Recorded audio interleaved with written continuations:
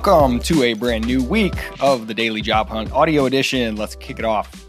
Issue number 196. How to land the job with no experience. Make stuff. I made this for you is the mindset to win your career. What to make? Design an infographic for an Instagram story. Make an FAQ page. Write a sales call sequence. Make a chat bot.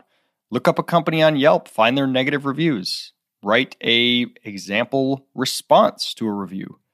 Then send it to the company. Show your value in advance. No one else is doing this, so you will absolutely stand out. Frame it. In an interview or a pitch, if you can frame your past experience with stories proving your skill, you can overcome lack of experience. For example, to prove your customer service soft skills, you could tell a story about when you were super friendly to an angry customer while working at the drive-thru at Wendy's. This goes a long way to break into a startup job. You just need to sell yourself.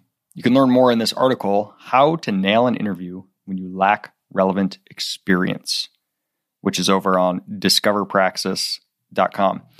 I'm telling you, man, this ability, man or woman, man in the gender neutral sense, the ability to take things that you have done in life, experiences you have had, and draw out some underlying ability or skill that is demonstrated by that experience and tell it in story form, relate it to the job you're applying to, that is an absolute superpower because, again, it means you don't need experience. People say, oh, you need experience. You know, let's say it's a sales role, sales experience.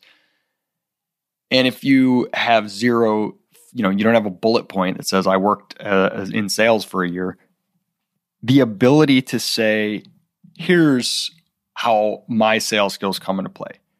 I worked at a summer camp and all these kids were scared to go sailing.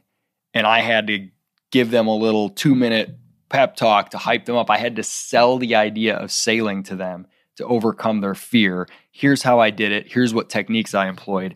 That's what I'm bringing to the table in this job. It's incredible what that will do.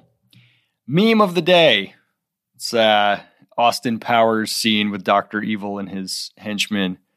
They're all laughing. Then he asked, does a PhD count as experience?